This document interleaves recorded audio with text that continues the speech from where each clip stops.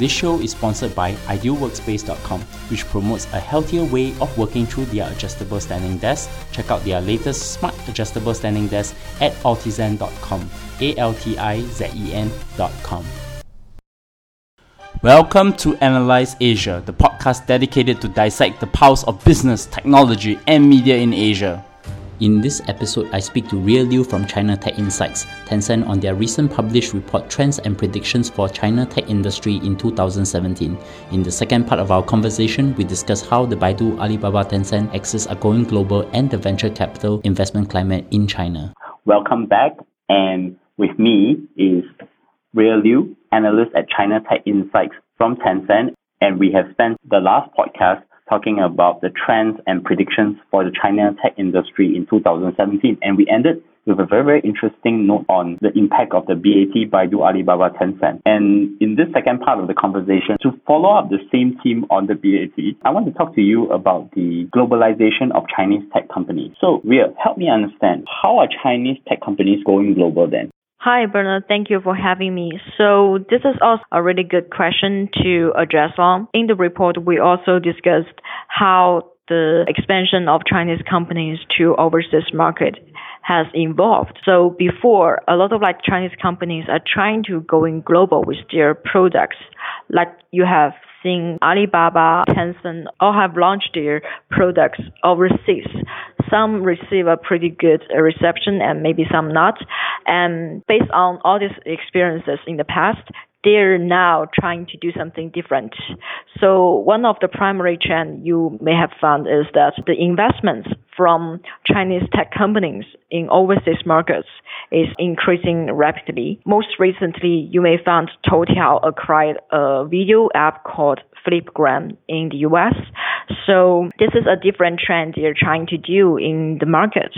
I think it's also showing how these Chinese companies are changing their mindset. Instead of getting into a market they're completely stranger, they're unfamiliar with, they're now trying to find local partners in the way of investments as well. So I guess it's a new move, it's a new trend, and I think it's a pretty smart step as well. I find that this is a very interesting point because most of these Chinese tech companies, either they invest on the local equivalent of themselves or they actually acquire companies. I think another interesting case in point example would be Ant Financial acquiring MoneyGram in the US. And if you think about Tencent and Alibaba's footprint in Southeast Asia and India, Tencent has invested in a local messaging app in India called Hike, and most well-known KakaoTalk in Korea, which a lot of people I think didn't know about that. And even with Alibaba has acquired Lazada, and through Lazada acquired RedMart to expand their Southeast Asia footprint. Do you foresee Chinese tech companies going global would be more closer to using a mergers and acquisition strategy, or would it be more a local investment strategy and at some point acquire and internalize with their brands, or other kinds of approach of even growing organically? Because I think this is something that is very different from Western companies where if you take a look at a company, say Google, for example, they go everywhere, it's still the Google brand. Where you see the BAT is adopting a very different approach as compared to the Western company. And of course, I forgot to mention a very big behemoth in China tech company called Huawei is still using the Huawei brand going all over the world as well. Well, I think for different companies and business, they have different strategies. And at the moment, everyone is beating the bush. They're trying to figure out a way to really navigate in different markets. So it's kind of like case-by-case thing. Several general trends. One of them is Chinese tech companies taking the investments and mergers and acquisition methods more seriously, and some of them are doing a good job. Chinese tech companies are now mastering the way of becoming changing their role in different markets. It's also a cost and return thing. For some business, for example, social business, it has the network effect. If you get into a market abruptly and trying to compete against established players in the market, it's going to be really hard with really high cost. And most of the time, people just have to evaluate the cost and return. For, as you mentioned, Huawei, a smartphone company, things are kind of different. For smartphones, there is no such a thing as we normally discuss as cultural border. For softwares, applications, the cultural border is pretty clear. In different markets, you see users with different using behaviors, different habits. You have to set up local teams or partner up with local teams to manage your operation in the local market. For smartphone, the building of the devices can be consistent in different markets, and the modification for each market can be slightly different from each other. But they focus more on different sales channels and strategies, which can be united under the same brand umbrella. So here for different business, as the strategy has to be different. And we see some of them are catering to different needs of the company themselves as well. For example, I mentioned Alibaba's newly foundation of their Australia division. For them, it's all more of a collaboration of the Australia markets and vendors and catering to the needs of Chinese consumers in the local markets. So you can see this as a different way of setting up their footprint in a different markets. And this decision is also made based on their company strategy of catering to the audiences in different markets as well. I like your framing of the Chinese tech companies into hardware and software, where you pointed out very insightfully that for the BAT, because they're software companies, there's actually cultural borders that actually would so affect how they actually approach a different market as compared to Huawei, which is a hardware company where they do carriers in an enterprise and even consumer smartphones where they could actually go in as themselves as their brand. One interesting thing that with this cultural borders for software companies is the problem of having two systems, or what we call the strategy tax. How do China software companies handle the strategy tax of having two systems, one within the Great Firewall of China and the one outside where it is also open to competition with not necessarily just US tech companies, but tech companies from other parts of the world? My insight here may come to address on the differences of many different local markets in the world. So this is not a thing unique to the Chinese market. Many people may consider Chinese market as an isolated island where outcomers always hit a wall and can really compete against local players. But if you look at a bigger picture of the whole global market, you will see it happens in many other markets as well. For example, Line, the chatting app, is really popular in the Asian market, and it has been able to compete against outcomers like WhatsApp and like Facebook Messengers and also WeChat. So it's more about who come into the market first. It's always like the stronger gets stronger. It's always hard to compete against the local established players. This is not a thing just unique to the Chinese market or unique to Chinese market going to global competition.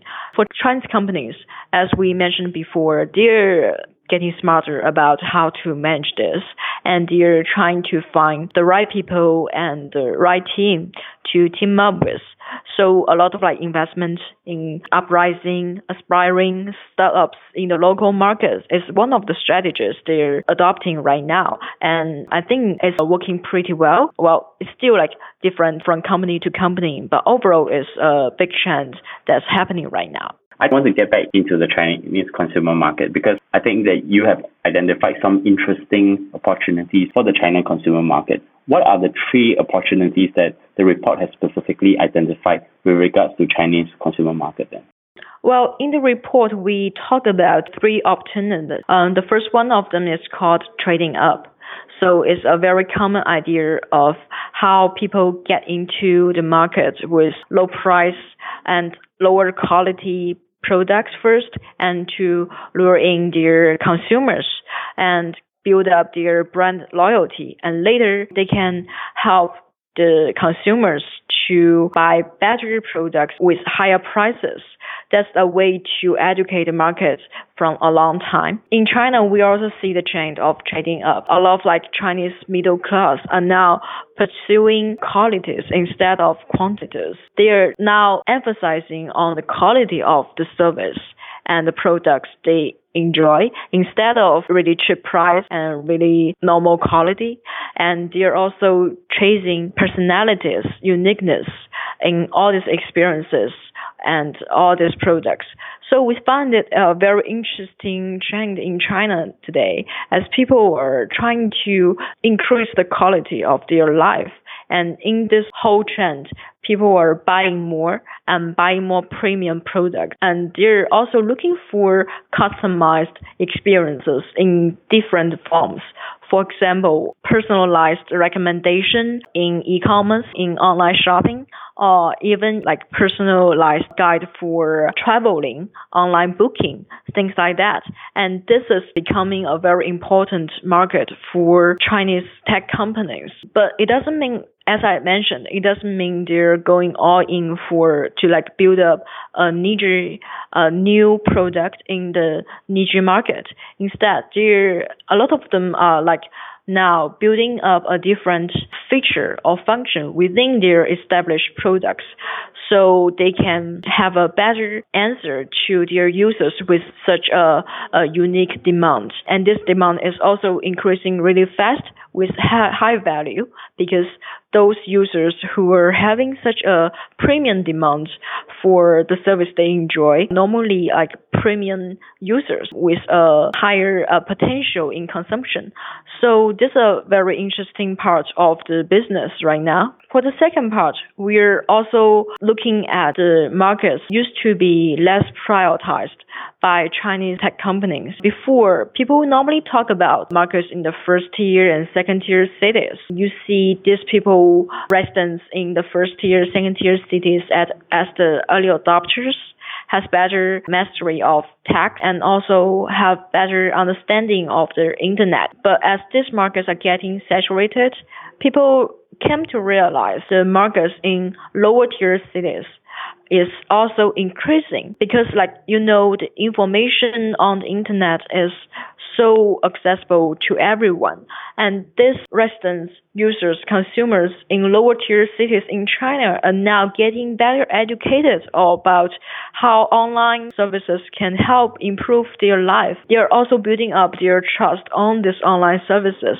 And those markets, which was less focused on by Chinese tech companies in the past, are now becoming a focus to many of them. For example, the smartphone brand Oppo and Vivo made quite achievement in 2016. Oppo actually becomes the number one smartphone brand by shipment, according to IDC's recent release. One of their key strategy is to go to lower tier cities and to build up their presence in those markets. It really helps them to build up their presence in the entire market and taking more market share. So this kind of strategy is really important, and this is also an audience group a lot of people are now looking at. Another two important audience group, consumer groups, we are now also focusing on elder citizens and the teenagers. Teenagers, of course, they're always the important part.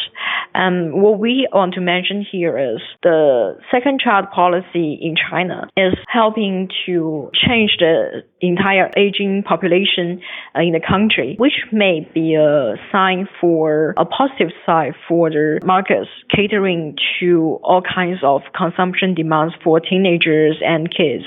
For example, online education, because they may possibly see a growing market in the future compared with years before. And also for the elder citizens, we are also thinking it's going to be a focus in the next couple of years because of the aging society. So for this group of consumers, in the future, you will see how healthcare services based on smart devices and also online services are going to be a new business opportunity for a lot of people. And of course, by talking about the opportunities for the China consumer market, we will take an advertisement break for the moment. Innovation and value generation remained at the forefront of the 4th edition of the IoT Asia Conference, which returns on the 29th to 30th of March at the Singapore Expo Exhibition Halls. Join the 3-track conference to learn about the latest developments and initiatives from top leaders and leading lights in the field. Use the code IOT7AASIA to get a 10% discount off the conference rates except academic. Coming back. Okay, I want to go into another conversation on the venture investment in China for 2017, which is in the report as well. My first question to you would be, What is the venture capital investment climate in China for 2017? This is also a good question. So we talked to a couple of really top investors in the Chinese market, and they're giving positive signals about both the investment side and also about the future IPO climate. So they're seeing more opportunities for startups to go on a stable development into their IPO stage and possibly more chances for IPO in 2017. Also, they discuss what they are thinking about the valuation of Chinese startups in the country. One of the important signals is that they think the Chinese market today for startup valuation is less a bubble than it was in 2 or 3 years ago. So both the entrepreneurs and investors are becoming more rational about how to manage in the markets, and they're giving out reasonable prices for both.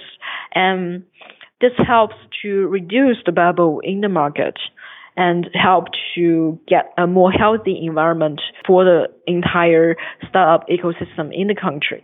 From your analysis, does the venture capital investment would move to the early stage market or towards the later stages of the startup evolution? So here's a hard decision for a lot of investors as they realize the cost for acquisition of new users will be increasingly high for new startups. So a lot of investors are betting on new technologies. For example, like VR, AR, and AI. In another sense, you will see how these cutting-edge technologies really take time to evolve into the business stage.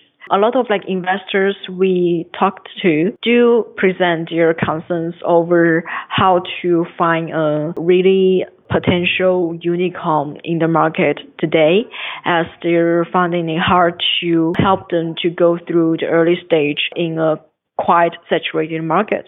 But at the same time, they're also trying to find those who have really potentials in getting into the next technological evolution. And those startups are now taking a lot of money from everywhere. And yes, as we said, for the later stages, the IPO period may get easier for some, but it's still a slow and long time process. I think it won't say to be easier for a lot of them. It just means today they have more chances and more possibilities to gain to the next stage. So I would say most investors we get in touch with are pretty cautious. They're not really easy to bet on a lot of money irrationally some cases. Today, I think the entire market will say just be as stable as it was in 2016. And it won't really overheat the markets in the rest of the year. So you basically see more or less a stable distribution across different stages of financing. But you pointed out VR as a category. So what are the key categories that the report has identified where most of the investments will go to in 2017 then? Well, for 2017, a lot of investors are still looking at artificial intelligence, especially the application of artificial intelligence in different business sectors.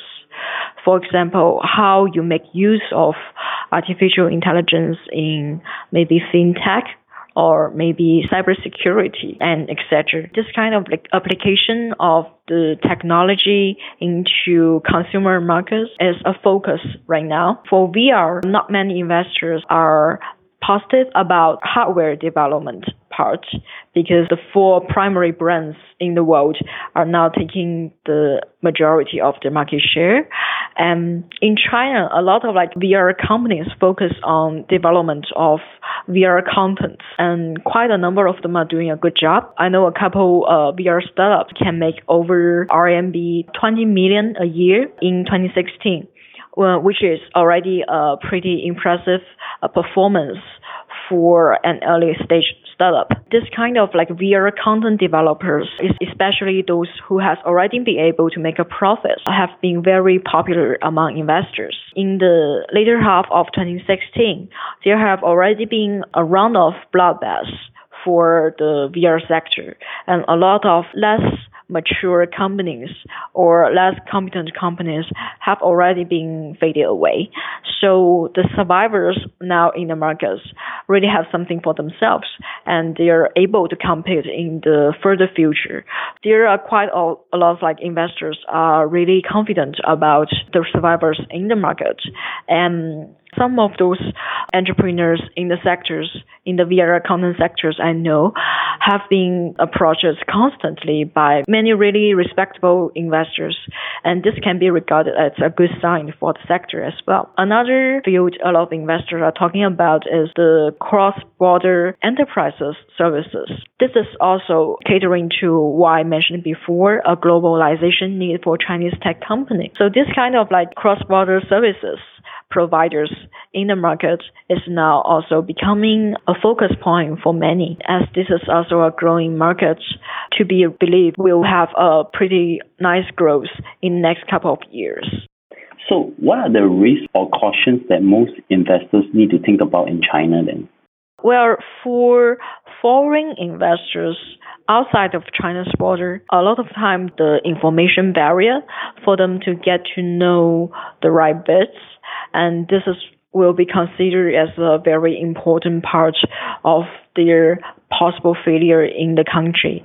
And so for a lot of investors inside of China, one of the biggest concerns here is very few investors really understand deeply into the most cutting edge technology. And it's also very hard almost for everyone. During this understanding and communication period, for sometimes they lost the chance of really betting on the right company because, for right now, everyone is trying to take a bite of the next technological revolution, and they're eagerly to make bets on all these things.